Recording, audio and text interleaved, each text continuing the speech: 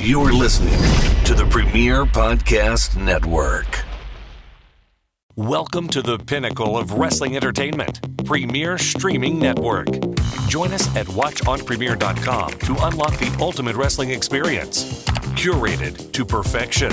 Immerse yourself in the spectacular world of wrestling history, where classic battles and unforgettable moments are at your fingertips. Join us today and experience the epitome of curated wrestling content. Because when it comes to wrestling entertainment, Premier sets the standard. Be Premier.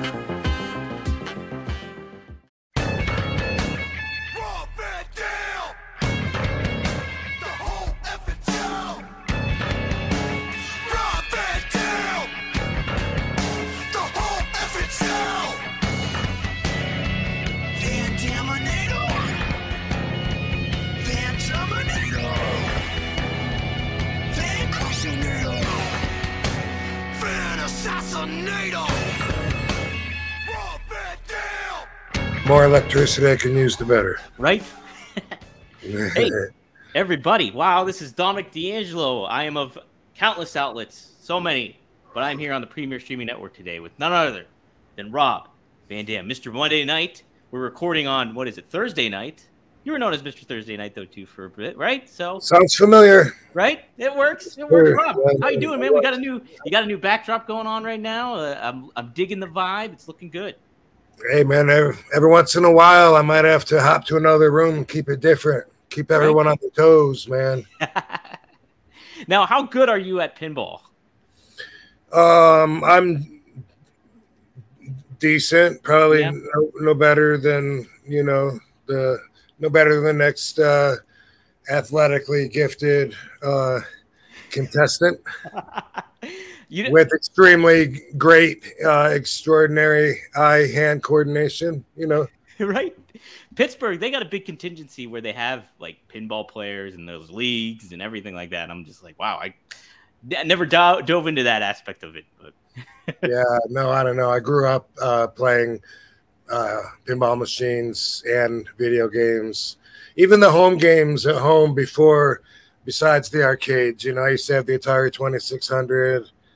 I had the original. It was called Panasonic or Panavision, and it was just the two like. Oh, boop, Pong. Yeah, boop, boop. Yeah, and the ball would go back and forth real slow. Yeah, we had that Pong Panavision, I think it was called, but that's always been. But I don't play that much as an adult. I'm not a gamer. So I would most likely get my butt kicked playing some kids, even if I played RVD, what's dude's name that Jomo's buddy?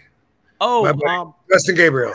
Yes, Justin Gabriel. He's doing, and he's got a couple other names too, right? But PJ Black. Mm-hmm. Thank you. Yeah, yep.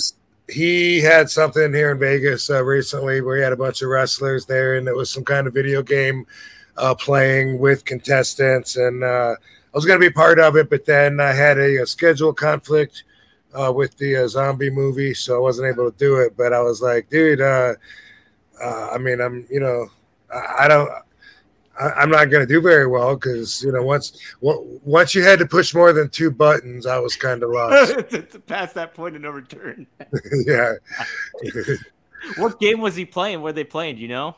No, I'm not sure, but I think Mortal Kombat had something to do with it. I don't know if it was all just that, but he made a really cool promo video where like his face and John Morrison's face were like on the Mortal Kombat. Maybe it was their whole body, but they were doing they were in the game somehow. What?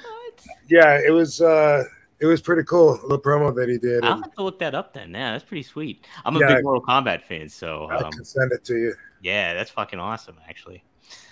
Damn, I know. Did you have a favorite video game when you were kind of growing up? And well, yeah, every summer we spent at the campground, which wasn't just a lake intent, it was the campground, but it was like a place to get away all the seasonals, the regulars had big trailers. Every year we got a bigger trailer with, with everything inside of it. And the place had an arcade and a swimming pool and a dance hall and a store, and rode our bikes around a lot and stuff. But that was a big part of growing up.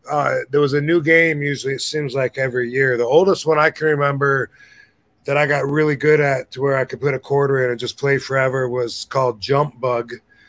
And then Super Pac-Man, I got really good at that. Moon Patrol, so I go all the way through the alphabet on a quarter. But it does continue to get harder once you make it through the whole alphabet. But then also Shinobi was one of those, not at the campground, but in the bowling alley. I used to go to the bowling alley, and same thing. It'd be a different game every year, it seems like. Mat Mania or Mania Challenge, the wrestling one. That was one of them. Like, it got to where me or my buddy Dango, we'd put a quarter in, and it's like, dude, we're going to be there for 45 minutes. Yeah, so go, no use waiting around unless, because kids go up and they put their quarter up there. That means I'm next. Yeah, right. Bionic Commando was one of those. I'd make it like forever on one quarter. Oh, man, I love the barcade atmosphere now, where you go and there's just like a bar, you get hammered and you play like old arcade games and stuff. Does not help with my skill whatsoever, but it's I went to one recently, but I didn't leave the bar. No, hey, that's okay too. You had your own, you were playing your own type of Frogger there. Yeah, Katie was running around with our niece and nephews, or niece and nephew, I guess, and it was cool because, like you said, there was a bar, so I was like, cool. I was on my cell phone doing something, probably fighting with Twitter fans. Right. How's that been going, by the way? Is there any updates that you want to share, anything like that? I don't think so. I don't, I haven't had any exciting days or had any ongoing conversations in several days. So that's nothing too interesting there. Well, hey, we touched upon it last week, guys. If you didn't get a chance to check it out, it's a good episode. We talk about Vince McMahon, but Rob really we hammer home how a lot of basic thinkers are happening on Twitter, and it's a definite reflection of, like, it makes you think. If you're thinking outside the box a little bit, it makes you think about what you're doing. I hope it does. Yeah. Hopefully, it makes you check yourself. Absolutely. That's the purpose. That's the purpose of calling people out. Oh, 100%. So where did I want to start here today? Yes, feedback. We had some good feedback. I took a couple comments off of YouTube here. D Hardy 316 says, "I'm glad you're investing time into this, RVD. Nice to see the views go up. Also, I think you got a future in this for sure, but nothing beats RVDology." So some good feedback there. That somebody's getting some insight from it, so that's good. Right, that's it, dude. That really goes a long way. So if you're listening and give us some thought, leave a message. Otherwise, I don't know. And now I know. So I'm like, cool. At least, what's his name? D's Nuts, you said? D Hardy 316. D's Nuts. He's going to appreciate the next RVDology, which is time to drop a new one as well. Oh, yes. Sweet. Yeah. All right. So, Joe, let's see. Joe, oh, man, I'm going to butcher this, man. Joe Utofaka 42156. Well, 4215 says, RVD should sell an RVD experience when you can just pay to just smoke out and be with them even on a Zoom chat. That would be an interesting thing to do. Do a little Zoom powwow going on, I guess. Interesting. Mm-hmm. Something to think about. I don't know if I want to be that accessible to where it's just me and Joe Utah fuck off. But, it's a cool idea, especially if we can have a whole bunch of us. Yeah, that's maybe like a round table of like fans and stuff like that in there. Yeah. But we did do a few times here in Vegas. We did the trolley tour, which was fun. We had, besides some very lucky ticket buyers, we had Willie Mack. Who else was with us? Chris Bay was with us. yeah, some of the guys that were around anyway, or Katie might have invited. Who else did? I don't know, but anyway, and Nerd Bar Johnny, our friend, but we went around to a few of the dispensaries that were clients, did a tour, and one of them has a smoking lounge because it's on Indian Reservation. That's the New Woo Lounge. Otherwise, you can't smoke on property yet, but that's about to change. They're giving licenses, a limited amount of licenses to qualified places so they can have consumption lounges here in Vegas. Yeah, so, but that was a big part of the bucket list tour. So would that be also in casinos too, like lounge areas in casinos, or is that in certain different venues other than casinos too that you could or be able to do that in? Yeah, it's only going to be in certain lounges that have the license to do it. Yeah, they'll be open for that specific reason. Okay, cool. Yeah. Hey, it's funny you mentioned Willie Mack too, because I've been seeing him on MLW since I cover them, and you mentioned him earlier too when you were during Double or Nothing weekend, how you ran into him and stuff. Yeah, he lives here in Vegas, so yeah. I see him as much as I see anybody, really. What do you think of Willie Mack's style and how he handles himself in the ring? And on top of that, too, I think, like, I remember both of you guys being in Impact at the same time and stuff. And, like, I was like, man, they would make, like, a really good tag team, too. Like, I could see you guys have a good synergy with one another, I would think. Yeah, I like Willie. You know, he's a good guy, and he's very talented, too. And I think that his style is it's good and it's interesting. I think we talked last week about wrestlers wrestling out of their realm, didn't we? Yes. Right. And so, you know, to that point, we were talking about such things, and I was just saying the way I was brought in, guys that were like Seth Rollins size wouldn't be picking somebody up a la powerbomb style, running across the ring and throwing them into the turnbuckle, because it just wouldn't have. That's outside of his realm. That would have been like a Mike Awesome kind of move. And we were talking about Vader doing the moonsault. Sabu, you know, we used to tell him, you know, that was out of his realm. You should leave that to the other guys. And that was what we were talking about. With Willie, it's interesting that he looks like he couldn't do those moves, but he can. Mm-hmm. And he's not like a big guy like Vader, but he's got a big belly, and he doesn't necessarily look like a gymnast in ready for his Olympic tryout or anything. Right. So that contrast is something that's extra special, entertaining about him, seeing him fly around, you know, flip himself upside down, and just be able to go, you know, a long athletic match as if he was in the condition of a gymnast. You know what I mean? So for him, I think that his style works, and that it's cool. I don't think he's taking anything from anybody in the business as far as him wrestling outside of his realm. Mike Awesome came up in some chat recently that I was looking at somewhere, and somebody was talking about this very thing. You know, they didn't mention realm, but however they put it, they were talking about a big guy. You know what it was? It was not Moose. I felt this way about Moose, but they were saying that there was a big guy that oh man, it was on the tip of my tongue. Impact? And is it from Impact? Maybe. Is it Madman Fulton? Because he does some crazy stuff. No, but the thing was, I don't know, whatever it was, it could have been, you know, BS, but it just said, you know, what happened to so-and-so's. Oh, you know what? Someone was being asked an interview, I think, about what happened to so-and-so's career. And I don't even know if it's true or not. Oh, you know what it was? Matt Morgan. Someone was saying, yeah.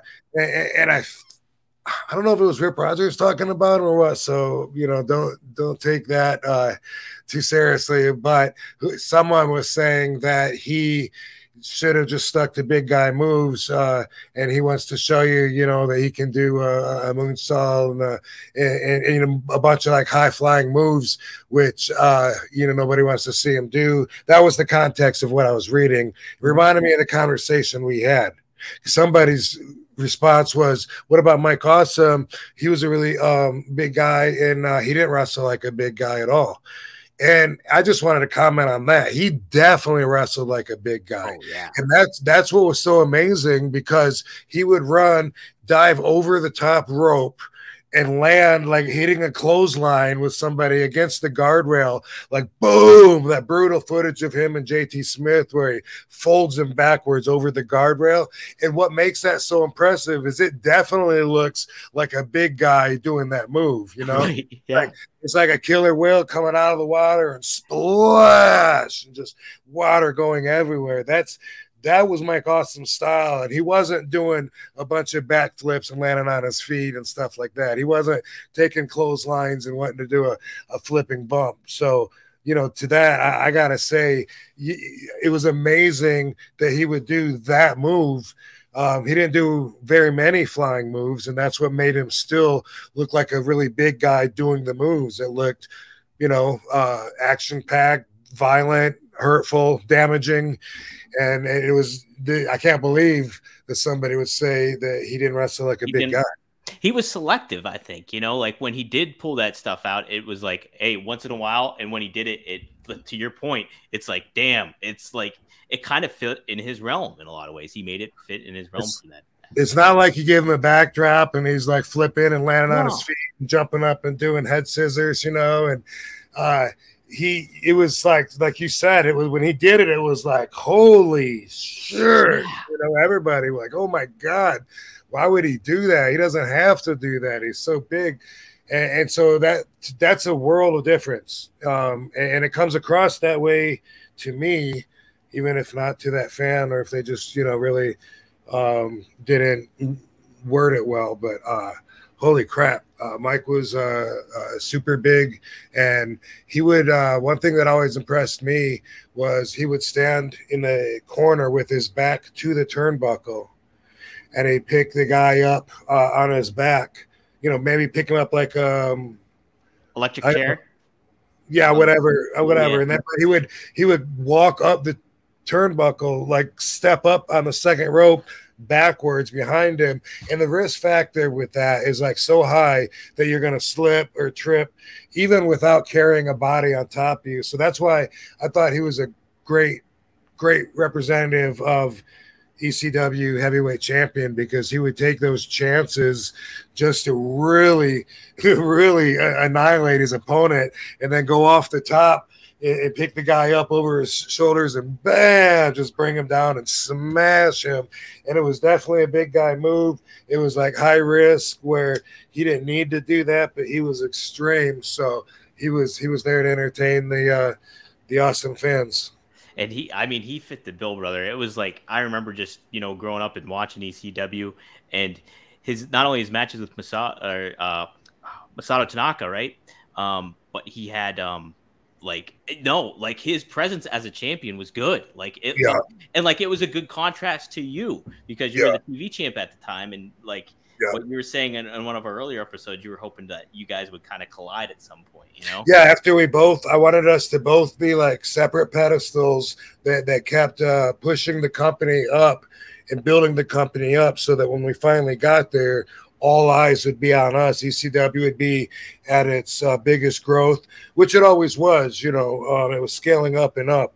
But I wanted to, no big hurry, wait till the moment was really organic, and then clash and have those two styles come together.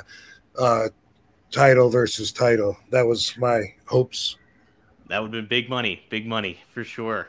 Cool. Well, you mentioned it too. Him taking that kind of like high risk kind of maneuver when it comes to the electric chair drop off the turnbuckle. There's been some kind of high risk moves that people have been talking about this past weekend and stuff like that. The one that was the big takeaway was Will Ospreay versus Kenny Omega, and that's just happened at Forbidden Door 2 on Sunday. We watched a clip here. Rob, what did you kind of think of that execution and everything to that aspect of just knowing your experience of all that? Should we show it or no? Probably we shouldn't show it up. Probably people know what it is, so I don't want to get flagged for anything, you know. So what I saw, you know, the one dude had the guy's arms, picked him up like he was going to give him a tiger driver. Yep. or a tiger bomb, as it's also called, and instead kind of let him his form be compromised halfway, so that when he dropped him down, it was like right on his head. So it was a very dangerous bump. It was a dangerous maneuver, whether or not. Kenny was taking Will Ospreay delivered it and Kenny took it on it. Landed on his head. Mm-hmm. So I, you know, either way, dangerous. I'm not gonna shame anybody for it because I don't know.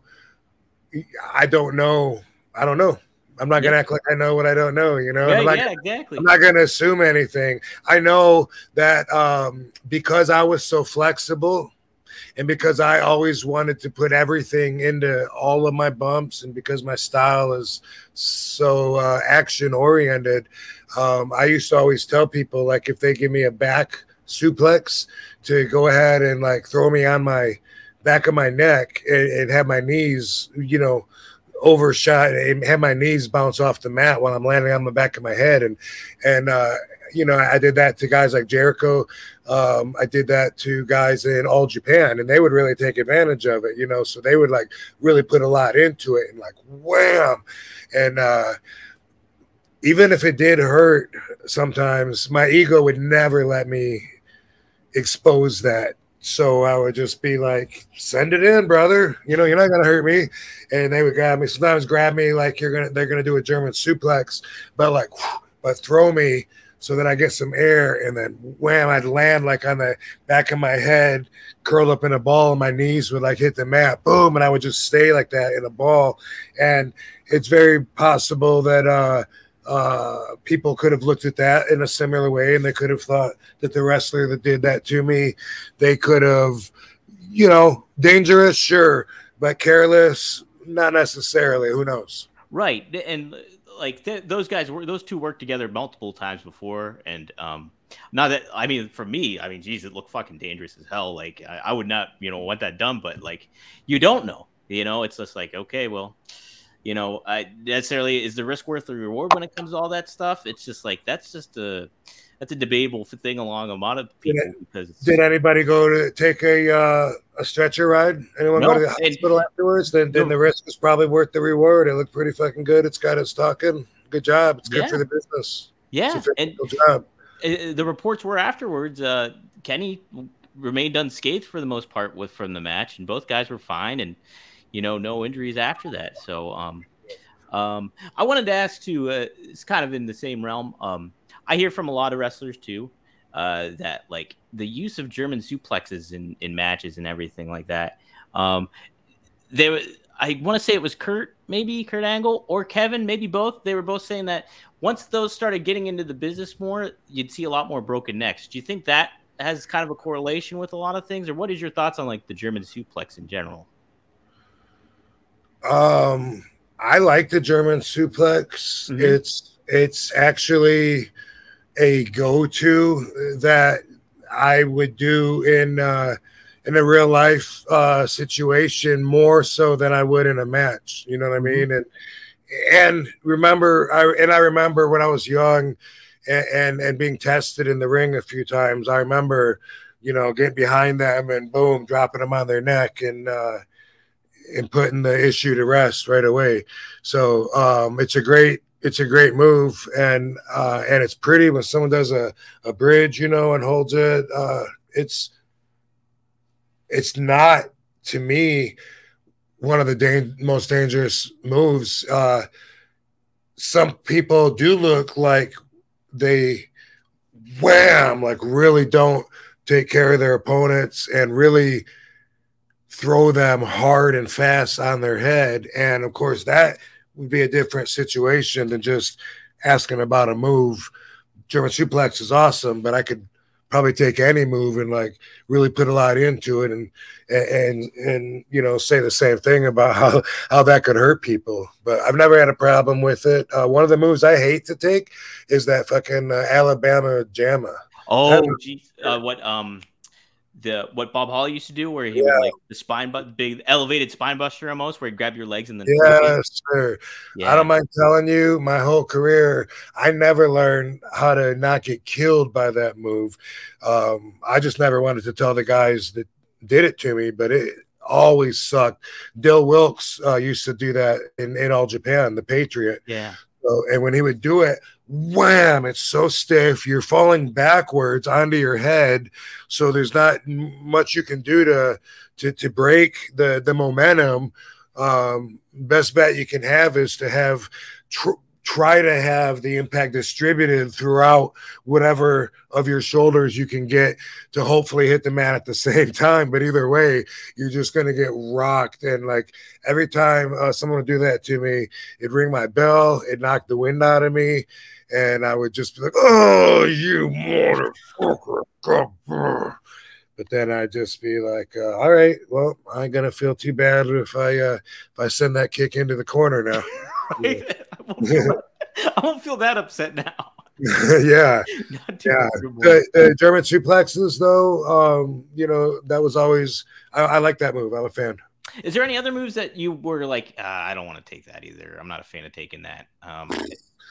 Yeah, sure. I'm sure there's been plenty, but for different reasons too. You know, like nowadays, this new generation that doesn't understand anything about kayfabe, you know, they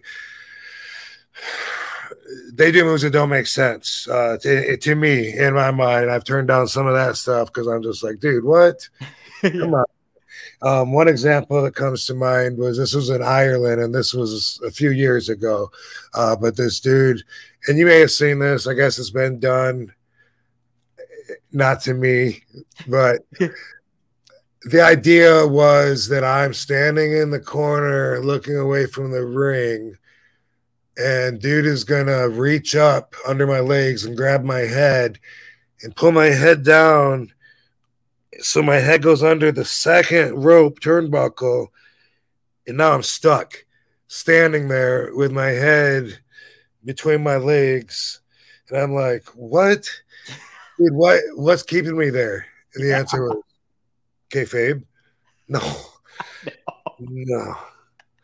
You know, so that comes to mind, you know, but yeah, a lot of guys want to do my moves to me, you know, and I'm not someone to say no a lot of times ever. You know, it's very rare that I say no to anything, regardless of some BS that has been put out there on the. Yeah. You know, it's funny talk to me, but usually, you know, it's like, dude, if you believe in you, then you know I believe in you. But you know, if it's something where where I have to have an instruction manual just to take your move. You know, that happened one time too. I remember in England, and dude was like, yeah, so I got you, you know, it's like I have you in a hammer lock, and then I spin you around this way and duck your head down, and then I grab this arm and I put this arm and I put my leg over on this arm, and then we spin around this way, and then I come up under here, and when I bring you around this way, and I'm like, can you just do the move to me, dude, or no? Yeah. Just do it. I'm not playing fucking Twister here. I did not smell what he was cooking. No. Oh, well, somebody else who did a wild move, and this just happened yesterday. We're recording on Thursday here, and Dynamite was on last night, and Sting, who we mentioned on a couple episodes ago, was in the main event with Chris Jericho in a tag match, tag with Darby Allin, Chris Jericho tag with Sammy Guevara. But then I showed you the clip of Sting making that big leap from the ladder inside the ring where Darby Allin was there and the referee was there as well. But then he took the dive to Sammy Guevara on the table. It was a wild move, even for like a modern wrestler, like a younger wrestler to do. But Sting did it. Wanted to get your thoughts on that too, especially the table, all that aspect of going into it with Sting. I thought it looked good, dude. Yeah. You got, it was dark. I couldn't see a lot of it to really study it and analyze it, to be honest. I didn't, but I don't want to tear it apart anyway because it looked good, and it was probably a thrill for him, I would imagine, because that was, seems like it would be, and I think the crowd extra appreciates that shit because of his age. Mm-hmm. So that makes it even cooler that he would do that, and it wasn't on 15 people. It was on like one dude and 2 tables, and I saw one of them broke, not the other one, and hopefully everybody was okay. But that was pretty extreme. Yeah, I know. He's been like, that's kind of been his calling card in AEW. A lot of times he'll do some like wild jumps and things like that, where it's like, wow, Sting is like, it's because you would think about it. We talked about like Seth Rollins doing like out of his realm moves when he did the turnbuckle powerbomb to Sting like 10 years ago, and we thought he was done, like out of that was it for Sting. But here he's kind of picks and chooses moments to do this kind of stuff. And so, but when he got the TNA Hall of Fame induction and was giving that speech, he was talking about how he thought he was done before then, and that his back was already out and he was ready to retire, and that what's her name? Dixie? Yeah, thank you. Yeah. Dixie and her husband, actually, the way I remember the story was the husband mostly talking to Sting on the phone, like, hey, we need you to come in. We're doing just a pay-per-view basis only, every week. It's boom, boom, boom. And he was like, oh, my back, I think I'm done. And they were like, no, we'll give you this much money. And he was like, all right, I'll come in for a while. And yeah, that was the story then. So I always will think of Sting like that. And that was forever ago, man. That was 2010. So yeah, over 10 years ago. Yeah. Jeez. Yeah. So. And he's still going, and it's like, and I think Darby's a really good compliment to him, Darby Allin and stuff. And so it's like, awesome. Yeah. And so there's rumors that he's done this year. Like this will be his last year. I think his contract is up with AEW at some point. And if that's the case, man, it's been a hell of a way to sign off, Yeah. I used to think I was going to retire like a few years ago. I can't remember. I don't know. I didn't put a whole lot of thought into it. I just kind of figured, I'm semi-retired and I'll probably just, not take bookings anymore eventually or whatever. But now I don't think I ever will. I mean, why bother? I'll probably be like Dory Funk Jr. and just not retire, Yeah. Yeah. Hey, you know what? And it's kind of something I've noticed too is Hogan in interviews and stuff like that. Obviously, he's like pretty messed up and he's had a lot of surgeries and work done and things like that. But he'll always kind of leave the door open and create that intrigue for fans, even if possibly he's not going to do stuff like that. He just leaves it open. He's like, never say never, brother. And so it's just like, hey, it kind of keeps the intrigue of wrestling. That's what I like about wrestling. Yeah, and for sure, as much as I pride myself on being genuine and honest, and I like to set an example by the way I live, I wouldn't want to retire and then come back 2 years later and wrestle again like everybody does, know. So, but I don't know that I would miss it, and that's why I thought it'd be easy to do before, because people always ask, do you miss it? But like, no, I mean, I'm still doing it. Maybe if I didn't do it and I knew I wasn't going to do it again, maybe then I would have a different, for sure I would have a different perspective, whatever it is then. But instead, it's the opposite. I'm like, I have one match coming up for sure. I might have 3 before then that are on the maybe developmental table, let's say. So we'll see what happens there. But that's my thoughts on retiring anyway. Well, if people ask me, like let's say I'm at a gas station or whatever, and just for whatever reason, that's a scenario where people could see RVD. It is. If someone's like, hey man, hey, didn't you used to wrestle? I don't bother correcting them, I'm just like, yeah, dude. Yeah, what's your name? Yeah, man. Oh, man. Yeah, man, you were the best. And, unless they say, how long you been retired? Then usually I'm like, well, actually, I'm not. I'm still going. Do you feel like part of that is you have a healthy balance of life, like in general, where it's just like, hey, I'm enjoying my life outside of wrestling. I don't need wrestling to kind of define me or define what I'm doing in with my life. Where a lot of wrestlers, like it's hard to get out of that spotlight and find the way. But you find you're in that good zone of like, hey, I've got a good life outside of wrestling, but I can still wrestle if I want to, and that's kind of a good thought too and a good vibe.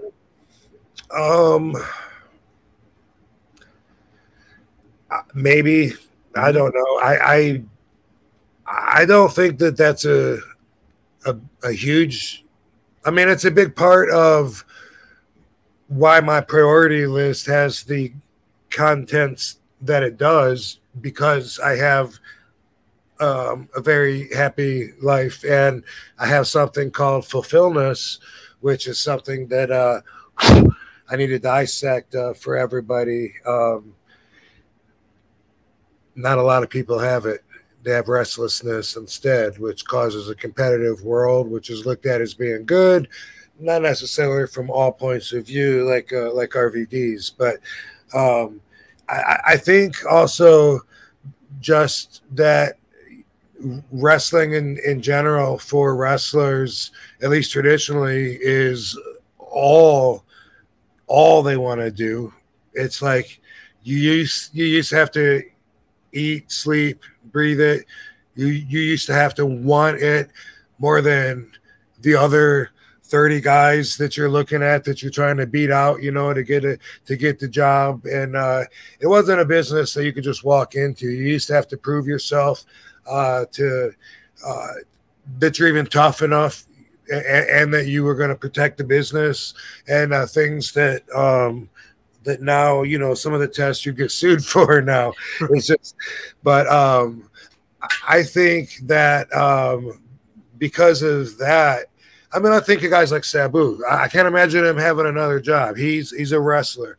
He worshipped his uncle, the Sheik, and loved serving him, carrying his bags, learning from him, and then he's loved his whole career. And now that he can't wrestle anymore, he can do appearances. Fortunately, his brand has some value because he's been seen doing some amazing stuff. He has a lot of fans, but he doesn't have any other interests. It's not like he's gonna write a screenplay or produce a movie or open up a business. Even he's a wrestler, and to me he represents a typical mindset of a wrestler. And when you think about it, since we all did have to really want it more than anything, to make myself included, when I was 16, 17, 18, 25, probably, forget it. They try and stop me. I'm making this happen. But I talk about this all the time. As an adult, I have reprogrammed myself, and I feel like part of that is something that you do also during your career, during the lifespan of your career. So not just going from a kid thinking, you drop 50 cents under your pillow and wake up, the tooth fairy visited you during the night. You go from thinking that to then you're an adult and you reprogram yourself to think, hey, that comes from us. I'm going to do that to my kid. I think in your career span, the lifespan of that, the things that you originally do it for, you remember those, but you have to adapt, or else you don't have a plan for success. It's not a plan that is set up for growth. Mm-hmm. If you stay in that same mindset. I mean, imagine if originally it was get all the ring time you can, You can get booked twice a night. Forget what they call you, what they're doing with you. Take the book and take the booking. Take that book and you need ring time. Can you imagine if you never stopped that and you're wrestling 20, 30 years and you're wrestling for every indie little show? Yeah, there's a show at the car lot. I got to make it. Gotta go. It's Dollar Dog Night. I got to be there. Yeah. Yeah, but I think it's more that they get it, because it's like I would miss being around. Like if I never got to see any of the boys, never did another convention signing, or went to a wrestling show, I think I would miss that. I'd be like, man, that's a lot of the guys. I miss seeing them. They were cool. Guys that I'm happy to see. Maybe not as much as most people, but I would feel that. Yeah, for sure. No, Yeah. and I think that's kind of the aspect that kind of lingers, I'd imagine, with wrestling and just with anything too, is like that bond and kinship, that you have with one another. And it's, if to take that away, I think would be a little bit more. And typically, and of course, this may have been more true the further back in time you go, but typically the boys would adopt each other as their family and kind of put their home life on hold, back on the back burner. You know what I mean? Like, yeah. buy wife and kids, and then from there they're on the road for a few weeks. Whatever happens. You know what I mean? They love each other, the guys. Oh my God, the adventures we have, and a lot of them live for that that bro time. But definitely a lot of the guys know a different side of a lot of husbands than their wives know in their business. Yep, absolutely. I hear about that a lot too. All right, somebody that we got a wrestler spotlight we have this week again, and the person we're talking about is going to be Taz. So, Brother Taz. So, when did you first meet Taz?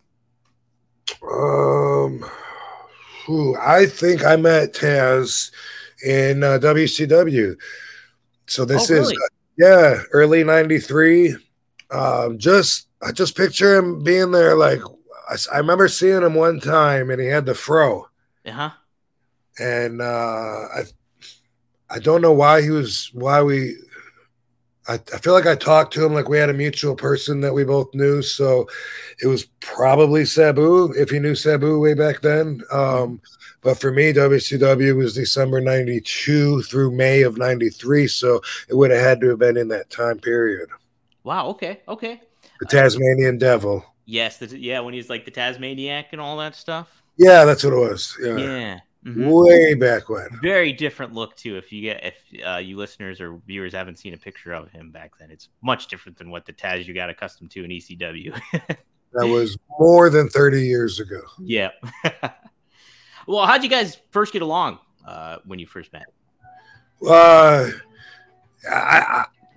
I just met him right then, it was just like in passing, I saw him and it was just like, oh yeah, boom, what you like, how you doing? Whatever, hey, good luck.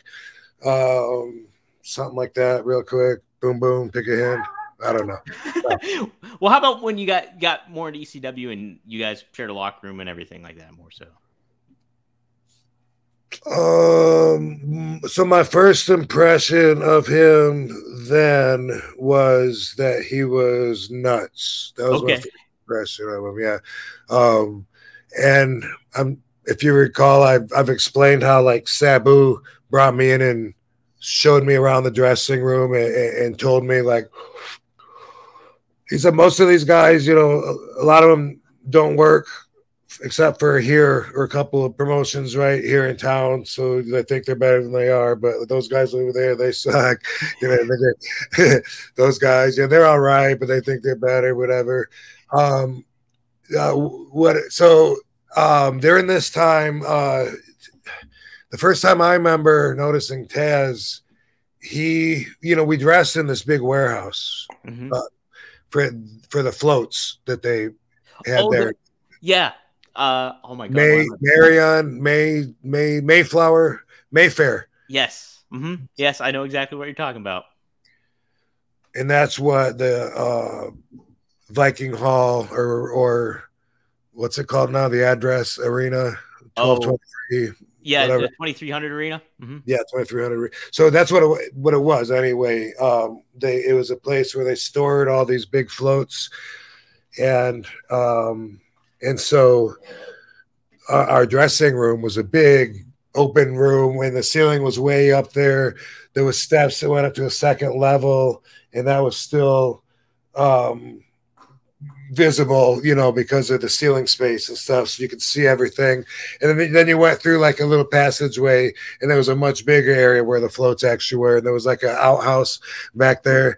That was what we had to use if we had to pee or something at first.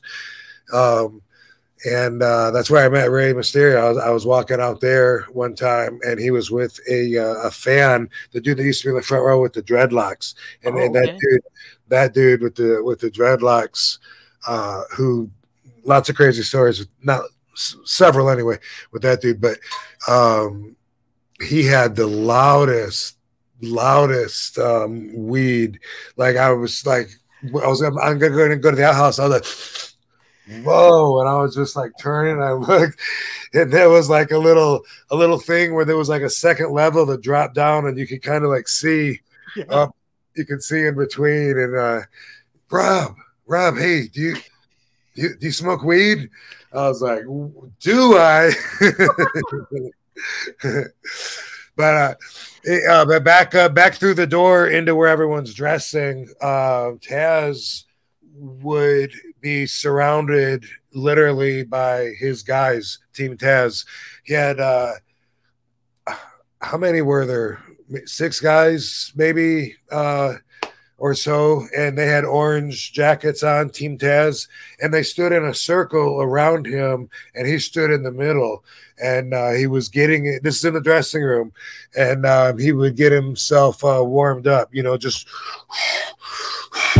like getting warmed up and like rocking back and forth and getting all tensed up before the show. And I remember like sometimes if I had to talk to him, I would have to go through them, and they would have to tell Taz who's right behind him, tell Taz, hey, RVD wants to talk to you. And they would have, it was intense, and also I thought it was crazy. And I've been on Taz's radio show. And we talked about this. He doesn't remember it at all, or he doesn't remember it that way anyway. So that that's really funny because that's how it was. How about that? It feels like almost like a fucking nightclub, like a speakeasy you have to go into where it's like that kind of shit. Yeah. So when did the heat between you two start? Was there like a specific incident that caused problems between you two? Like when you pinned Sabu not long after you came into ECW, or was it a gradual heat that kind of like we're kind of not vibing very well? I think maybe it was all of the above, but I wouldn't be surprised if we all had different understandings of what was going on. I don't know, but mostly I would hear from Sabu, and I rode with Sabu, and Sabu at that time liked to talk about Taz the entire trip. I don't know why. It's just sometimes it's like that. He would imitate his voice, brother, they better not be orange, and we would laugh, and we thought it was so funny. Like all day we would talk about him, and like all day there was like, it was obvious that Sabu must have had some respect for him, but and then at the same time we would laugh about everything. And I don't know why. Like Gary Albright was like that about Johnny Ace and All Japan. It was like all day, except for that one had a lot more negative energy behind it than Sabu's. But I would hear from Sabu a lot of times that he would tell me that Taz told him something, Taz is mad that you beat me. No one ever beat me since I've been here, and we were building up, to this thing. I mean, Taz are going to do. He wanted to be the first guy to beat me, so he's kind of mad. But it was just right. The timing was just right. You'd be like, whatever. I'd hear little comments like that, and then they built up, and they started getting insulting. Because then when Sabu would tell me the story, he would always have, when he's quoting Taz, he always referred to me as your boy, Oh, okay. Tell your boy, he better watch himself, and then I'll be like, he said that? What? So yeah, he was really stirring up the pot the whole time. Sabu was. Was he? Well, I mean, it was maybe true, but he was the one that was telling me, Yeah, sure. Uh-huh.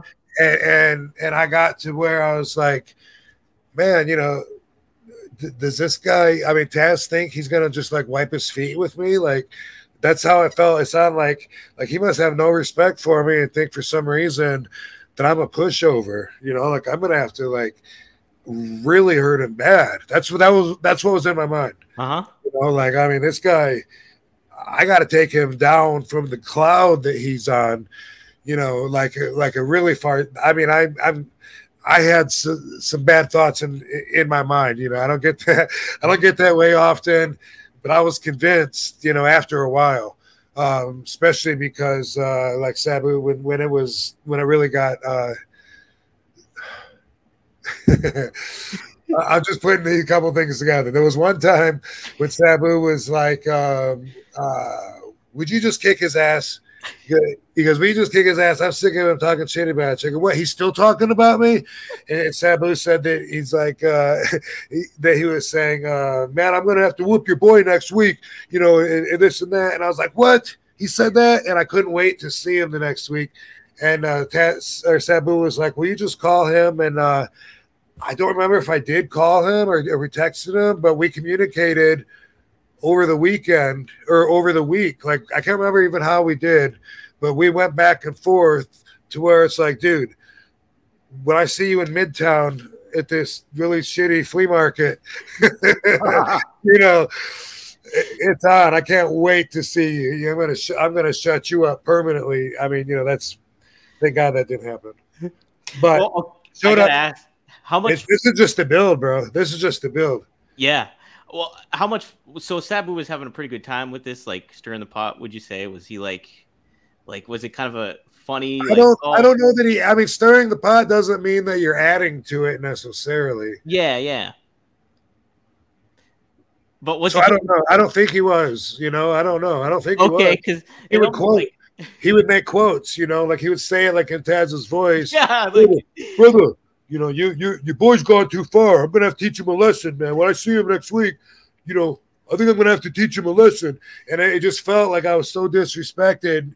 And when we had we made it to that show in Midtown or Midway or whatever, and then when I saw him, he was just like, I was just like, yeah, man, let's go do this. And in my mind, I mean, I was really looking to do some not zenful things, you know what I mean? I was willing to put my zen aside for the purpose of taking care of business. And then Taz was like, he got real personal. I was like, brother, he goes, I know we both said some stuff that we didn't mean this week. He said his grandma died and he was really sad. Mm-hmm. And he's like, I don't feel like even being here tonight. Boom, boom, boom. And he opened up his heart, and it was like, I don't think I said anything I didn't mean, but I get, that this ain't happening now. And so I guess he's saying, let's forget about it. There's more serious stuff in life, whatever. But then it built up again after that. And what I remember as the final point, besides continuing to go through Sabu, I don't know why they talked all the time. But we were in New Orleans and we had this three-way match. Bam Bam Bigelow was part of it. And anyway, I had already had a match where Taz caught some potatoes. We had a match, he was offended by the match because he was like, he was like, brother, I've never had anybody like you busted my lip, you crushed my larynx, you hurt my shoulder. And it got, it was a point where he didn't know what he wanted to do, but he was hot. Yeah. He felt like someone had really taken it to him in that match. And that was at Philly in ECW. And Chris Candido and Perry Saturn were really like massaging him up. stirring the pot, to go back to that expression. They were saying, bro, I really totally didn't take care of you. You know what I mean? Like he threw that, and he kept coming back to me. And this is the way that I was trained. You know, I was like, you're right, dude. You know what? You owe me. I said, go ahead, hit me right now. He said, what? And I said, go ahead. I got it coming to me. You know, no, let's make it even. You owe me one. I'll take it. And he said, no, it's not going to be like that, but you got something coming. And after that, then we have the New Orleans match. There's a spot in there, 1, 2, and I'm coming in to make the save. Mm-hmm. And right when I get in to make the save, Taz comes out of nowhere and then bam, punches me in the face. And then I took offense to that because of the build-up and because I had apologized, I think, when I hit him, and I didn't get one back, you know, and so I was already in my feelings, you know, about that. And then Paul and Tommy Dreamer, I think Lance too, Storm, told me that when he came through the curtain and I was still in the ring, they said that he picked up a cinder block and threw it into the wall and said, I'm going to kill Van Dam. And I was just like, what? Because he's gone now from the building. Like, yeah. What? You couldn't have told me that when he was here? I was like, are you serious? Like, I was like, forget it. I was like, forget it. And that's why I was like, I'm done talking. I don't want to yell. I don't want to push. I just want to fight, you know. So the best way to get there is just to walk up and smack someone across the face and be like, dude, come on, this is happening. Let's just do it. Yeah. All right. So before we get to that, so Chris gave me some notes here.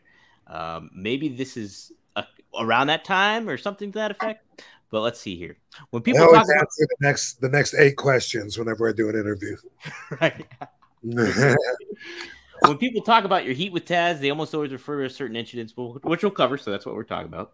But this particular one, you never talked about. You and Taz would wrestle each other in a match that happened at the arena and aired on ECW TV in late 1996. He says, you went outside of the ring, got a chair, came in, hit him in the head with it. You then whipped him into the corner. He came out, and you threw a chair into his face, and it hit him directly in the face, hard. And as Taz laid there, you did the double thumbs, which might have been your first time you did it, actually, Chris noted. And then Taz then crawled to the corner, and you did a running drop kick to the chair. He protected himself on that one, but then you put the chair on his chest and walked away. And as you were walking away, Taz threw the chair at you in what appeared to be a very angry fashion. You then ran at him, and he single-legged you to the ground, mounted you, and started punching you. Several of them looked like shoe punches, he noted. He says you rolled him over and hit him a few times, stood up, picked the chair up, and threw it down on his face in the corner of the chair and hit him right in the face. You remember this? And was there some problems there? That's exactly what I was just talking about. So that's exactly what you were just talking about. Okay. And so that's exactly what Candido and Perry Saturn were telling him. You know, dude, he just picked that chair up and just threw it like right in your face. You know, and like totally, like, you know, like that was a dick move. Like he totally, you know, that was unprofessional. Whatever, you know, can't let him get away with that. Boom, boom, boom, that kind of stuff. Okay. Yeah. And that's exactly the same moves he's talking about. How about that? You and Chris are on the same wavelength here. So, man. Okay. So in 1998, the FTW World Title was introduced for Taz. Did you have an opinion on that belt? Like, did you think it was necessary? Do you think it was a cool added gimmick? Where'd you kind of lay out on that one? Well, being in that competitive state of mind that I was in, you know, and being in the Sabu car where we would laugh at him all day and stuff, I just adopted Sabu's opinion, which was like, Taz doesn't have a belt, so he went and had his own made. Look at that. It doesn't mean anything if you get your own belt made. What the fuck? So at the time, you know, that's how I saw it. You know, to be completely honest, that's how I saw it back then. And then, of course, when he got that, it also, to me, represents the time when they changed the looks of the belts. And then all the FTW and then the new tag belts, everything was a new look from this company called Jamar. and so they wanted me to take the new TV championship silver belts and to give back the old school television championship that I won from Bam Bam Bigelow. Oh, yeah. And so, how'd you feel about that? You did not want to do that. I didn't want to do it. I really liked the old school look. I thought it was hardcore. Plus, I just didn't want to agree with Taz. and I kept saying, okay, yeah, I'll bring it next week. And then I'd forget, and then, okay, yeah, no, I'll bring it next week, and I'd forget. But I was doing that on purpose. Like first I was wearing my old belt, bringing that and still wearing it. And then when they, Taz would be like, "Hey Rob, how come you're not wearing the new belts?" And then eventually he was like, it kind of looks funny. Like, oh, all of us have this belt look, and you're the only one not wearing it. And so I started wearing the new one, but then I left the old one at home, and that's when I'd be like, "Oh yeah, I'll bring it next week," and I'd forget it. But the thing was, what it took was Taz was like, "How come you're not?" I forgot about this. This is important. How come you're not wearing that belt? And I said, because it's silver. You got the TV championship that I'm main eventing the shows with, that I'm making the value rise to compete with the heavyweight championship belt. And you got me a silver belt, and the FTW belt is gold. That's why I don't wear it. And he goes, "Oh, well, you should have said something." And so then they traded the silver TV championship belt for the gold television championship belt. And then I felt obligated. And so then that's when I started wearing that one, and then conveniently forgot the old school one at home. Oh, okay. I think that's pretty neat, actually, because it's like, hey, that's attention to detail right there, even, silver, gold, bam. It means something. Especially when you're really in your feelings on that competitive level, where you really got to watch out for yourself and your image, and how everything reflects your whole the way that you're presented to people, the way that they perceive you. Everything is a factor, so you got to be cognizant of that. Yes, got to be aware. It's what we were saying about CM Punk. It's like it helps to have like an ego to an extent, and like get you further on. So you have to even to think that you have a chance to. I think, right. Even let alone to kind of promo and try and convince us. What's really hard when you're going down, and you got to do a promo convincing everybody that they can believe in you. You're not going to let them down. You're going to beat Randy Orton tonight. Yeah, you're going to beat Randy Orton tonight. People can count on you. You're their man, and you're going down. Now go put some heart into that. See how fun that is. You know what I mean? Like, well, that's a tough thing too, because you don't want to, as a babyface, you don't want to like, hey, I'm going to guarantee a win or anything like that, because it's like you're a babyface and you're not delivering. So it's like, man, how do you come up with it? And not only that, but channel the passion that you're like, the conviction that you're going to win. It got harder and harder and harder for me, especially when I felt like we were telling the same story, like RVD. I had some great matches with Randy Orton, so I wrestled him a lot, but it seems like it was kind of the same story, kind of like, hey, Randy's the future and RVD, maybe not so much. And same thing when I wrestled like Seth Rollins, my 2013 run, I went over everybody. That was awesome. I don't think I had a win on Shield. Not that I can remember, but probably not. But then 2014, everyone that I had beat got a chance to wipe their feet on me. And so that was part of my 2014 run. But I wrestled Seth so many times, and Dean Ambrose so many times. And it was like I don't believe that I'm going to win. How am I going to tell these people on this promo and make them? How am I going to make them believe in me when I don't believe in me anymore? Right. I don't get it anymore, man. It's just not going to happen. I'm going to beat his ass for a couple seconds. For a couple seconds. Oh, man. Well, how do you think Seth Rollins is doing today, real quick? Just as on a regular viewpoint. Well, I mean, I don't know currently what his situation is, except that he's had a hell of a career, obviously, and the WWE seems to really love him, and hopefully he likes being married to a top female talent in the business too, because that can make life cool. I know from personal experience, being married to a girl that's a wrestler, like it really helps being having the same views on a lot of things by default. Yeah, and somebody that you can relate to on a lot of level with that. That you wouldn't be able to share with like somebody like a me or Joe Schmo that's out there.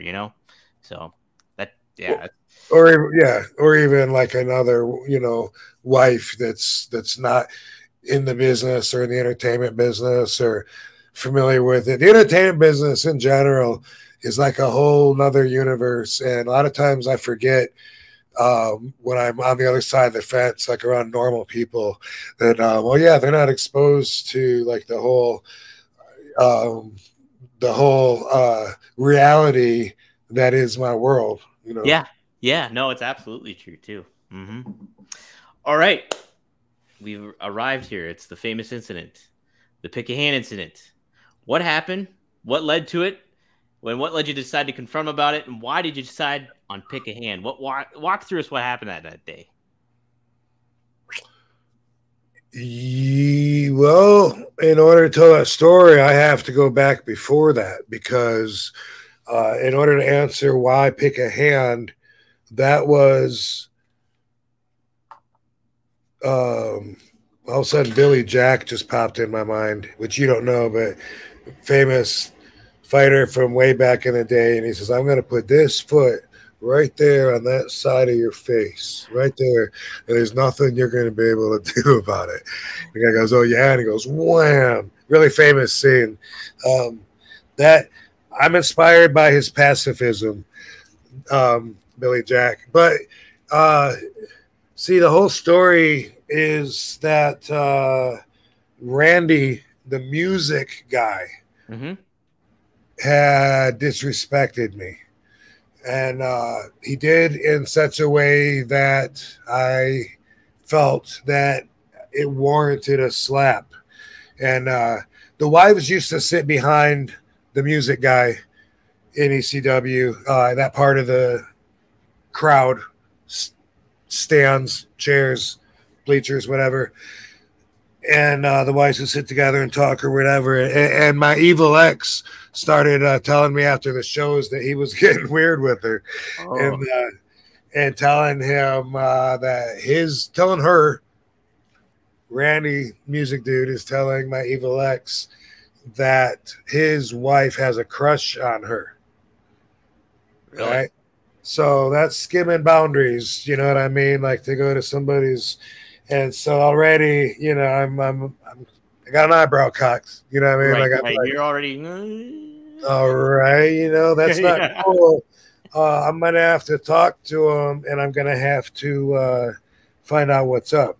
I'm gonna have to have a word with him. Well, before I get a chance to do that, another show passes, another week, and then my evil ex says that he's been talking more about it, and that he says that he's gonna bring some nude pictures of his lady for her to see next week. And so in my mind, I'm thinking, that's cool. You know what? I'm gonna smack this dude. Yeah. I'm just gonna go up to him and I'm gonna smack him really hard, and then that's gonna fix it. He's gonna know what it was for. It's gonna straighten him out. I don't need to hurt. I don't want to break his nose. I don't want to put him in the hospital. He doesn't deserve that. That's how I felt. That's totally how I felt. So the next week, I got to the building. I walked right up to him, and I said, "Hey, Randy, pick a hand." He said, "What?" I went, "Smack." And I smacked him across his face. And I said, "Do you know what that was for?" And he says, "Yes." I said, "Okay, then." And I turned around, I started walking away, and he goes, but Mr. Monday Night.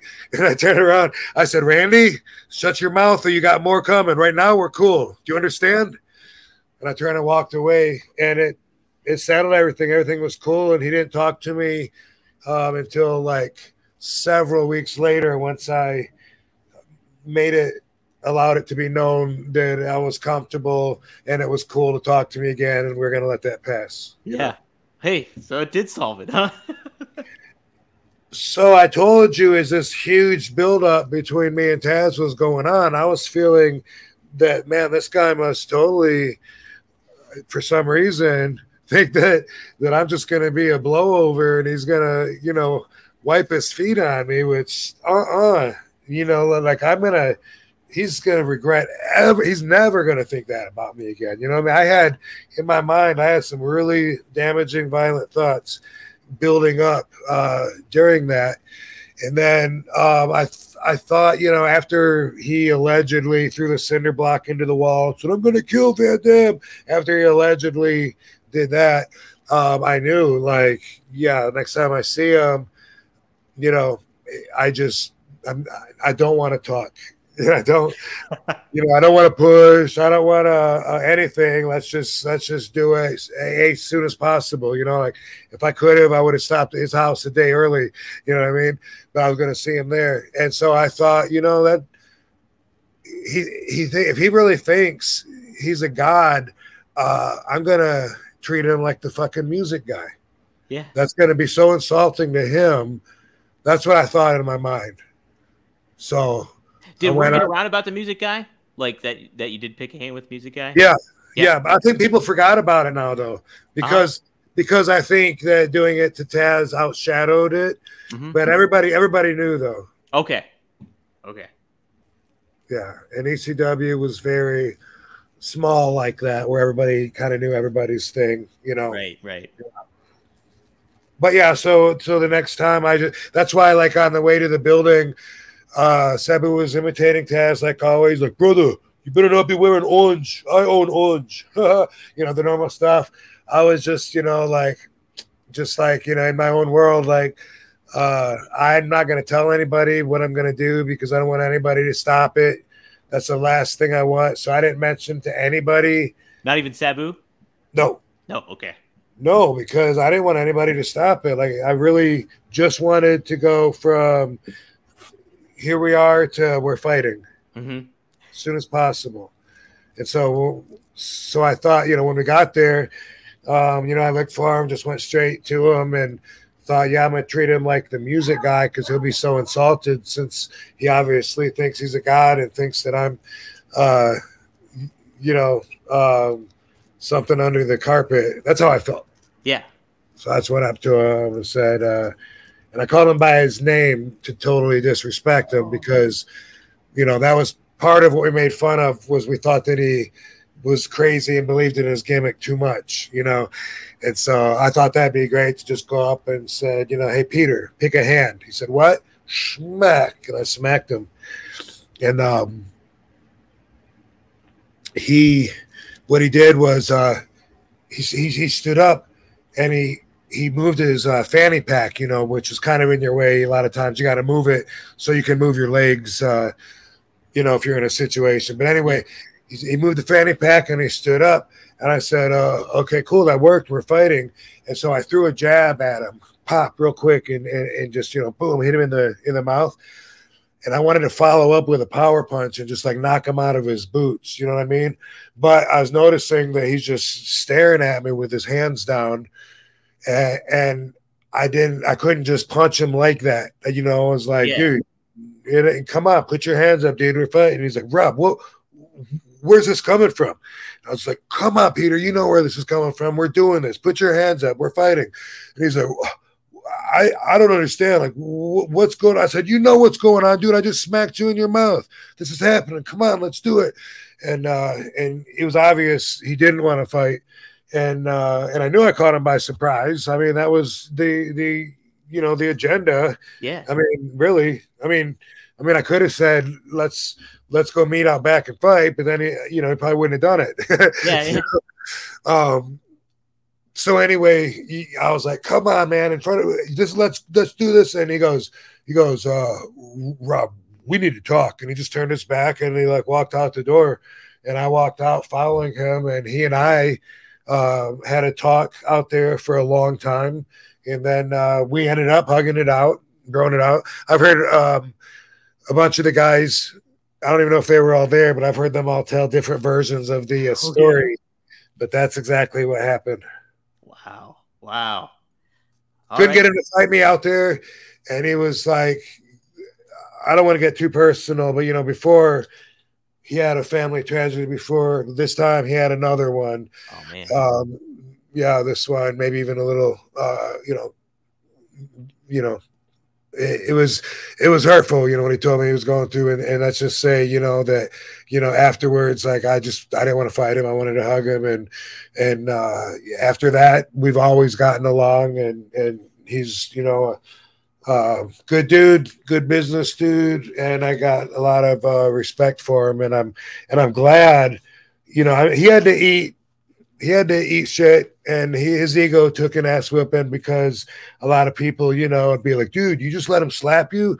That's always going to happen. There's going to be, and I've been in situations too where I'm like, man, I let that guy talk to me like that. Should I have done? Sure. Yeah. Everybody. We've all been in there, but I know in the bigger picture, it's way better that nothing happened, because I know what I had in my mind was not good. Yeah, and it's a very much like almost like it is a life experience, where it's just like, oh man, like you both kind of learn from that, and you grow as a person in those kinds of incidents. Absolutely, yeah. Absolutely. And no, Taz, I like Taz. I've interviewed him once, I believe, and yeah, he was great. So it's like awesome. Yeah, very down to earth dude, very funny, friendly. This is off topic real quick, but how do you like him as a commentator? I think he's one of the best, to be honest. If I had no, I think he's good. Definitely. I like the little personal touch because he can say, "Believe me, I felt some of those Van Damme kicks," because he certainly has. Well, what was Paul's reaction to all this, and how did he did he come up to you guys? Was he happy at the result, all that stuff, or how did he kind of balance out in this? I don't remember. Most likely he put us in the ring together. That's usually what the industry would do. And definitely Paul was part of that part of the industry, where normally if two guys fight, the next week you have them wrestle each other, and it solves things pretty quick, so I think that's what happened.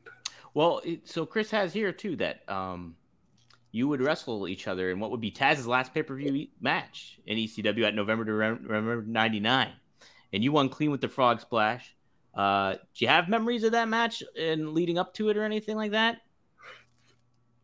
Not specifically, no. But one thing that was cool was when Taz would come running at me, and I'd have my back to the corner, and I'd pick a boot up. I liked how he would like throw the boot up and just grab around me with my leg and like do a suplex with my leg sticking up by my head. I thought that was pretty cool. Yeah, that's like almost like a capture suplex or something like that. Like yeah. Mm-hmm. Yeah. When you went to the WWF in 2001, Taz would still wrestle on occasion. In fact, you and him teamed up on Raw against Kurt Angle and Chris Jericho. We did. And he was mainly a commentator at the time. Your guys' relationship was pretty damn good at that point then, huh? Yeah, and obviously, before you asked me if I have memories of this one, I didn't know it happened. That sounds awesome, though. Yeah, that sounds like a really great match, actually. But yeah, by this time, I'm pretty sure we're cool. Yeah. I don't know when I did his radio show, but I mean, we were cool way before that. But that was when we actually talked about it, on his show, and I had to tell him same thing that I had said about the CM Punk situation, like we're all egomaniacs to do promos and talk about how I'm going to be the one that leaves that ring standing high, being high, holding my championship belt high. I mean, it takes an ego to fucking even turn that on.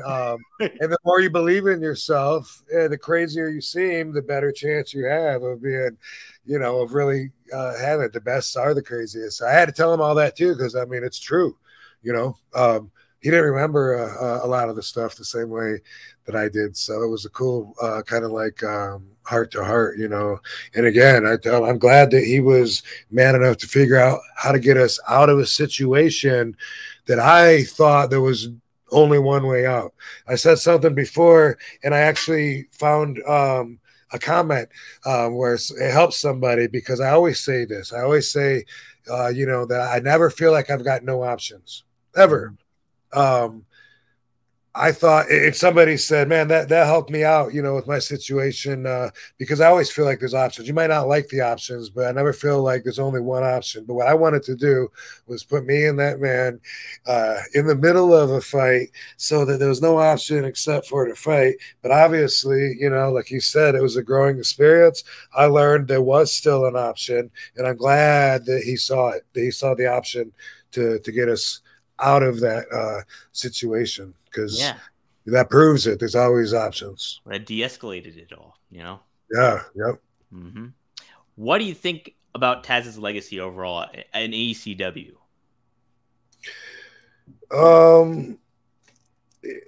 He was, built like we built him, promoted him like a monster. And, he's really, secretly he's not that tall. But it worked, though. I mean, it was already like that before I got there. The crowd loved him. He's one of their favorite guys. So, I feel like he has to be up there on the Mount Rushmore with the original ECW guys. Like I said, when I got there, him and Sabu were already working on they weren't wrestling each other, but they were building this angle to hit way down the road. At least that's what Sabu was trying to do, was wait and just like I want to do with Mike Awesome, build everything, not tomorrow, but build the crowd, build the interest, all that. And anyway, the way the crowd took to him, and I was just a heel for the first time, really. Well, to this extent anyway, where I had after Sabu said not to shake his hand in the respect match, I had to get used to eating doo-doo from the crowd. You know what I mean? And so like Taz would be coming out there, and I'd be like bowing up, thinking, and then let's see what he's got, and the crowd's like, Taz is gonna kill you. They're like, what? What? Man, they really believe in this guy, and they did. It worked. What he did, he'd come up and wipe his feet. We just like leave the ring, go back to the dressing room, and leave him. He didn't even have to touch us, and boom, he get such a big pop and get over. I remember too, like when I would be able to tune into ECW, and Taz felt like an enigma in a lot of ways, because like there wasn't things that. When I would tune in, I would never really see him wrestle. But I would always hear about him. I'm like, geez, I want to see this Taz wrestle and stuff like that. And I really didn't get a chance to see him until he went to WAF, to be honest. But like he had that kind of enigma, badass rockin' presence where, like, again, it speaks to like the diverse group of characters that ECW had, from you to, Sabu to Taz to heck. I mean, like, you even go like, to a Shane Douglas who started off, or Terry Funk coming in there. He really added to like the environment that ECW was, along with you. Yeah. And then I think about the clips of him putting his finishing hold. He had a choke hold. It was not Taj Mahal, Taj Mahal, something. Anyway, I remember doing that to Bam Bam Bigelow, and Bam Bam went back, and they went, I think, through the ramp. Do you remember that clip? Yep. Mm-hmm. Pretty cool. Oh, and also Taz suplexes Bam Bam over the guardrail into the crowd. Mm-hmm. ECW was not for everybody.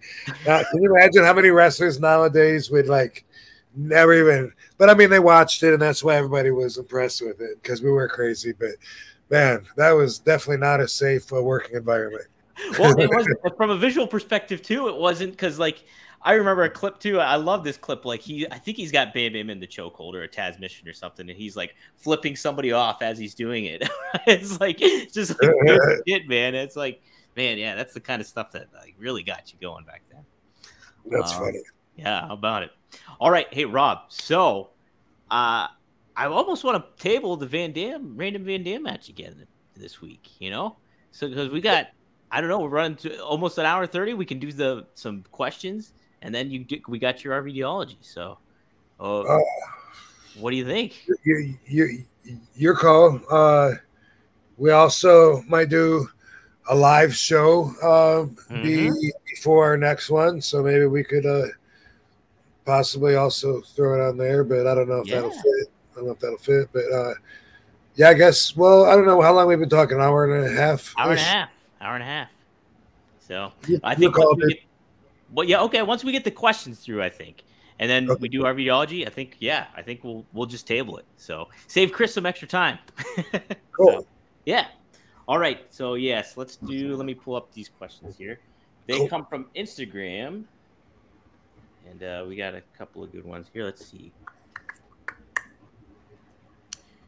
see.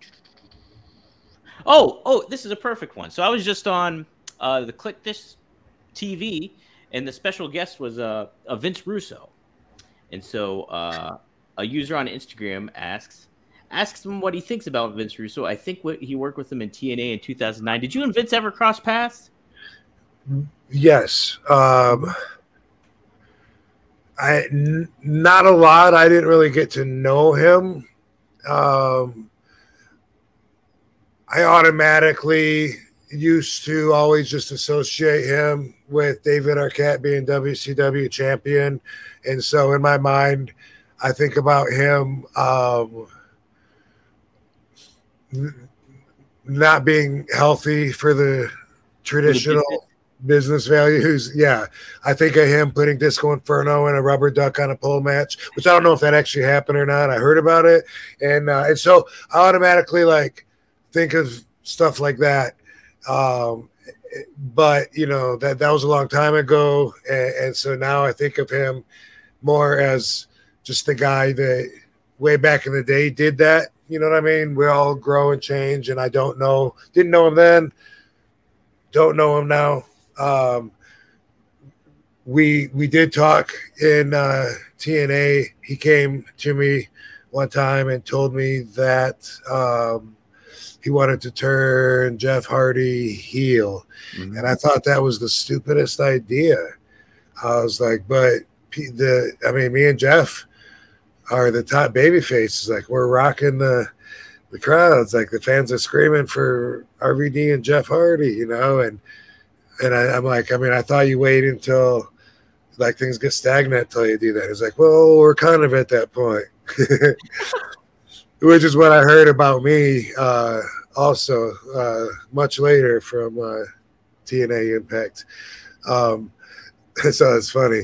But I was like, I was not for it. And I was like, I think that just sounds, like you're taking something that works and then putting a spin on it. Why? And he said, well, Jeff is really behind it too. Like, he's really looking forward to it. And I was like, really? All right, well, shit. Do what you gotta do, And that's really the only time that I remember actually really talking to him is during that time. So I'm sure he probably in passing said a few things probably then when we were both working for them, but that's the only conversation that I can remember. Jeff's going to be a heel, and I was like, wow, that's dumb. People love him. They want to love him. You're going to make people that want to love him hate him, which is what it was. The fan kids come to the show, yay, and Jeff's spitting at him. I'm like, dude, what? Yeah. And Jeff doesn't fit as a heel, He's got that. He's almost like that. Not that he couldn't maybe pull it off, but it's almost like he's already got that connection with the fans where it's just and he's such a great seller too. He's able to convey to the fans oh man, he's fighting from underneath. And yeah, I don't know. He did turn a heel, I remember, and I was like, it's just not working. Maybe Jeff really wanted to. He likes to get into these weird characters, and where he, like all that, where he paints his face and does all that stuff. To him, I think those, at least sometimes, are like representations of real characters that live in his mind. I think because he used to always talk about one, and I think he made Willow? a little. Willow? I think so. Yeah. Was it? Yeah. Mm-hmm. Was he a scarecrow or something, or Willow? He looked like a scarecrow. Yeah, it looked like a scarecrow kind of gimmick almost. Yeah, I don't know. Yeah, it was something else that's interesting at autograph signings, which I do a lot of. I've been told by the fans that Jeff, because Jeff will draw like the face paint and everything on the autograph, takes his time and takes a long time, even when there's a lot of people in line and stuff, and it's kind of funny. But they said that he will keep like a face for a certain amount of time, a month, 2 months, whatever it is, and then change it up. And so he keeps that autograph, linked chronologically to a certain time period when he was signing like that, and then moves on. And so like, how do you collect them all? I just thought that was, that was really interesting. That's what I've been told. So wow. Yeah. I know from experience, you take your time with autographs. You do a good job with them and stuff. And, yeah. But I mean, I can get through a line of people. I don't start drawing pictures and stuff. You're not doing any Van Gogh shit or nothing. not myself. I'm not that kind of an artist. Hey, we all got our own creative side. All right. So this is might be a tough one for you, because I know like you don't kind of think in this kind of realm thing. But Boy God asks, ask him what match he regrets that never happened. Was there a certain one that's just like, man, I could have really liked to tie it up with him, whether it was ECW, WCW, you guys just didn't cross paths. How about Mike Awesome? Oh, hey, let me get Mike Awesome for the win, please. Mike Awesome. There we go. Hey, that was easy. I thought it might have just been a tough one. Let's see. No, that's definitely a match that I would have enjoyed seeing. You guys would have tore the house down on that one. Yeah. Jeez. All right, let's see. This will be the last one. Were you ever consider here? I'll get the guy's name so they give him props. Evan Neal 35 says, ask him if there were any plans for you to ever win over the Royal Rumble. Was there any conversation that you might have heard or any buzz that you might have got about winning a Royal Rumble match? There was never any talk that I know of. None that came to my ears of me ever winning a Royal Rumble. I think I've explained on here several times, that like I always felt humbled. There was always a cycle that I went through of feeling really appreciated and then feeling not appreciated. And it was always like a cycle like that of me through my time there. And so because of that, that I never felt like they would have saw me in that kind of position. But you never know. But no, not that I know of. Okay. Did you like the Royal Rumbles? Did you like participating in those and the aspect of it all? So a Battle Royal is my least favorite match out of all of them. Yeah. Always has been. I feel like it's like too many people in the way. You can't do anything. You're trying to look busy. So I'm just going to go over and I'm going to grab your leg and I'm going to start pulling on your leg, trying to pull you over the top rope. And you're just going to grab onto the rope and hold on to the rope. I'm going to do that for a while. And then I might give up and punch you a few times, look across the ring. Hey, I'll try this guy over here. I might go over there, kick the guy, get down like I'm squatting. Oh, see if I can pick him over the rope. Oh, I can't get him. That's how I interpret Battle Royals in general. And so Royal Rumble, it's interesting the way they have the intensity spaced out with the timing of each competitor and stuff like that. But as far as me being in a battle royal has always been one of my least favorites. I could imagine too, as a talent, it's just like, oh my god, you got to work with all these people in the ring, and you got to just be more aware of your surroundings. It limits you, but then the Royal Rumble, for certain moments, there's that aspect there's the storytelling aspect where you can kind of, open up a little more depending on where they put you and how many people were in the ring at the time and stuff. So yeah, it's a balance. Cool. Hey Rob, guess what? It's time to wrap it up. Wrap it up. We got RVDology happening as we always do. All right. Yay. So Rob, man, what do you got for us this week? I will say it was assuming last week, and so before I put us on on double screen here, I will say with assuming, I do a lot of assuming when it comes to text messages and stuff like that. When it comes, so like if whether I read it in a different context, and that's what you were saying too on Twitter, is how people will read your tweets in an angry voice, and things like that. So I tried to be a little bit more cognizant of being like, okay, when I text somebody, it doesn't necessarily mean if they respond in a certain way, it doesn't mean that it's like negative or anything like that. And I can't put my own things because I'm just making assumptions about it. So that's kind of where it stood out for me, I think, this week. So, well, good job. Yeah, good job on being aware. Well, thanks. Yeah. So it was very helpful. It's a really important one, because we don't know everything. People really want to fill in the blanks so they can feel comfortable and not feel like there's a void of info or knowledge. So they fill in the blanks and they just assume, if somebody assumes that RVD and Tommy Dreamer used to drug girls, then that's what they're gonna think. And with that, the reason that they're gonna think that is because perception is reality. So that's something to always keep in mind, because people in general can only see as far as their own wall of vision. So what's real to them, that's fact to them.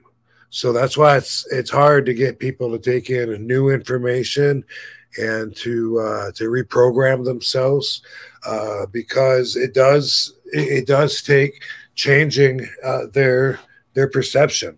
So that's something that I actually want to talk about.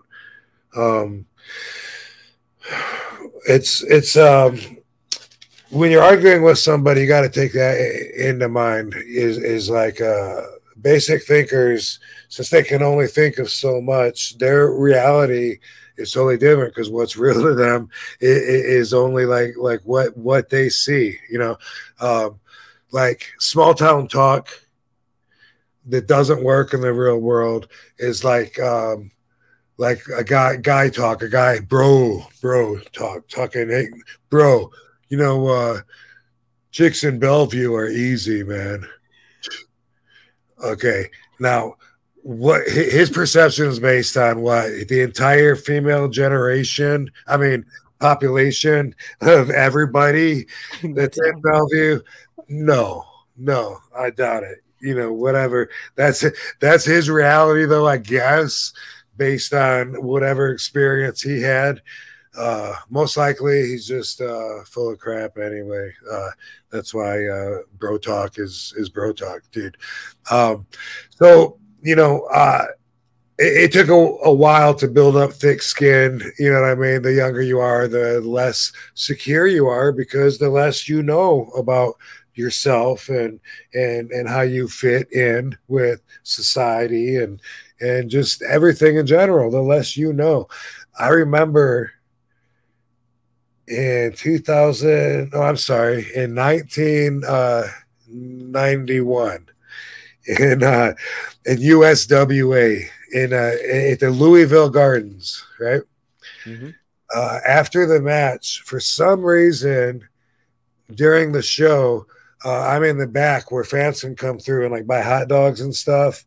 I don't know what I'm doing back there. I wasn't even old enough to drink because I'm 20 years old at this. Yeah. So I couldn't have been buying a beer. I don't know what I was doing. But I remember having this argument with this guy, this fan, and it was such a stupid argument. But I was the one with the facts, and I knew, but I could not convince him because his perception was his reality. And he was talking about how they add weight to the wrestlers up there. And he was saying, that they put me at 210. And he was saying, that I only weighed like 180 pounds. And I was like, no, actually, no. I said, I don't add weight because I never really looked my weight. And I weighed 205 at the gym today. No, you don't. Yes, I did. No, you don't weigh. There ain't no way. Because I weigh 175. You're 5 pounds heavier than me. That's all. And I was like arguing like an idiot.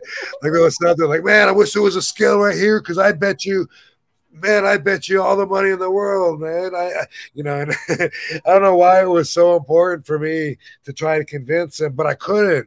Because he was sure, because that was his reality, no matter what I could have said, short of stepping on a scale in front of him, that's what his reality was going to be. So you have to keep that in mind when you're talking to people, that they all have different realities. A lot of people are from small towns, or they only know the rules of society as far as it goes in their household, because they haven't really been anywhere. So they just know what mom and dad and brothers and sisters, like what their family values and rules are. And so they might say something, like, hey, you don't talk bad about the dead. Well, hey, guess what? If the dad was an asshole, why wouldn't you? Like, ooh, am I gonna get grounded? No, I don't live in your house. You know what I mean? but anyway, people are short-sighted because of that, and so you got to check yourself, and that's true with us as well. What is reality to us might not be the complete reality to people that know more than we do. And this could be coming out soon with all this alien talk. Like they're disclosing all this hidden, unacknowledged information that they've had that may include alien technology, that may include super advanced ways of traveling, and possibly even telepathic communication. It's crazy, all this stuff that's coming out now, and people have been following it can say it's always been out there. That's what I call behind the curtain of eyelids, because we've all been blind to it, even if it has been in front of our face. That's because of the disinformation campaign that goes against it, so it makes everybody sound crazy. But anyway, our reality as we know it says that you can't travel the way that those spaceships travel.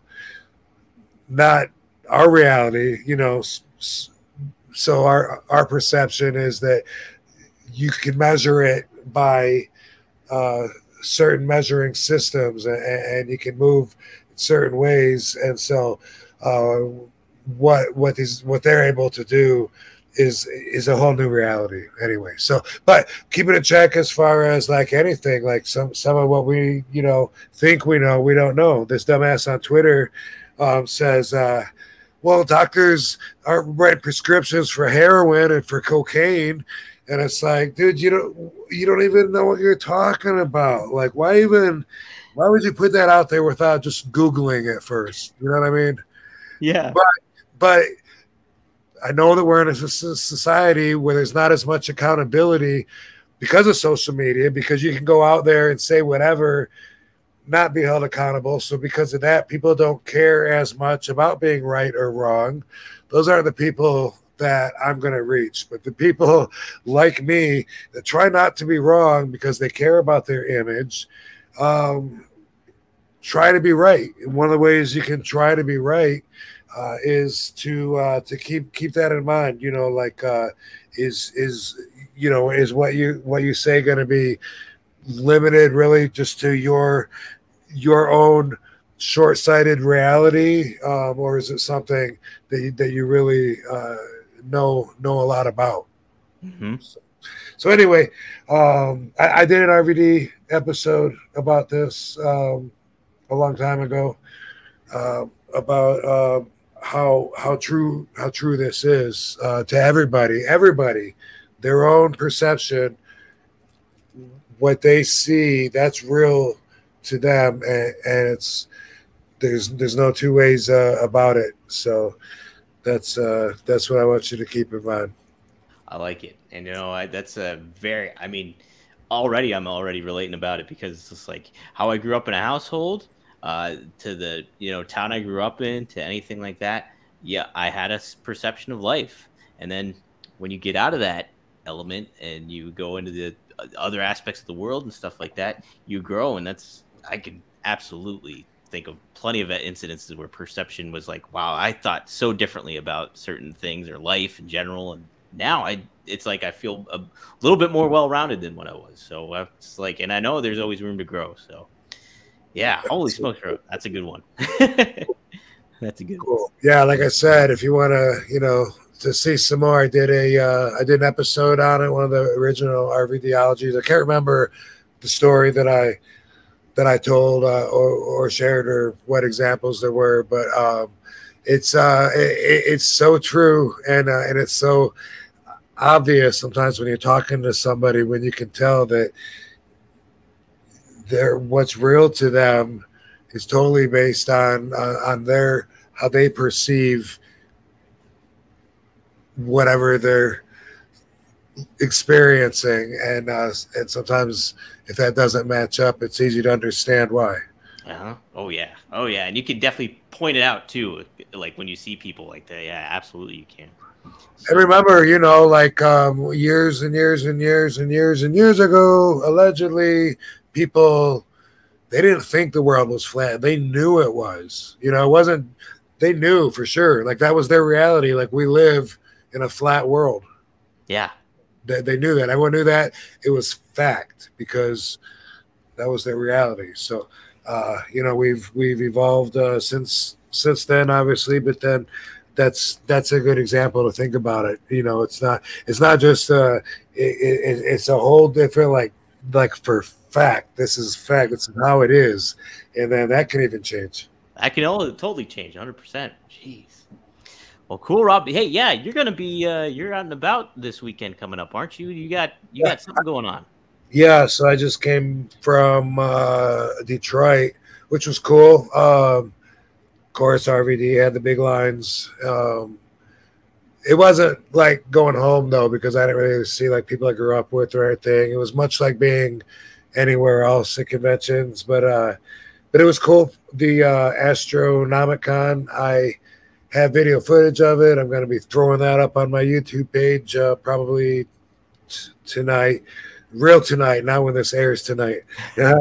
But it'll be up there by the time anyone sees this. And I am going to New Jersey Sunday. This will air on Friday, huh? This will air Friday, but and then it'll drop Monday. So, via the podcast feed. I'm at Pandora's Box in Lafayette, New Jersey. All right.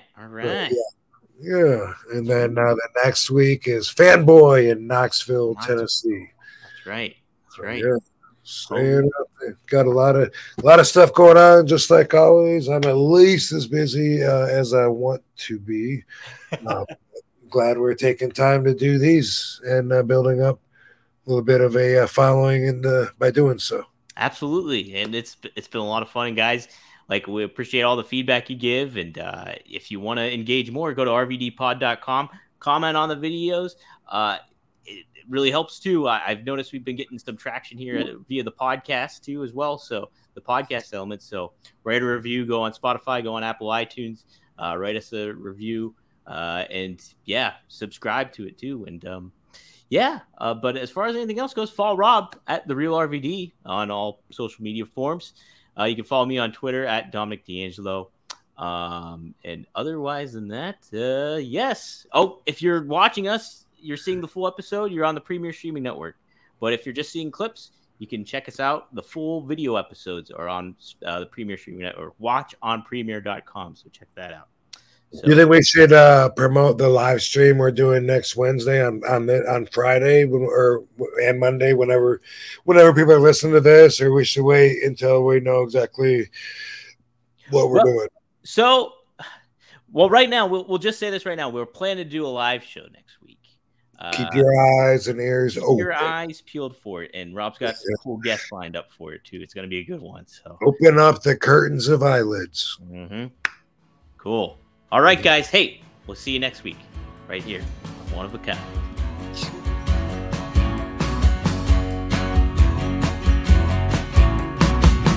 I was waiting for some kind of sign, some kind of indication I was wasting my time. I got myself up out the basement. I faked it long enough to say I made it.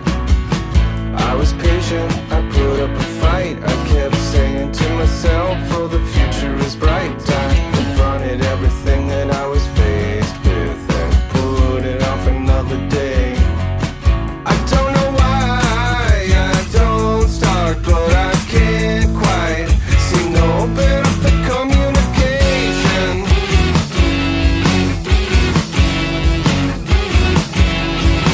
I wanna try so hard, but I can't find anything to give me the motivation.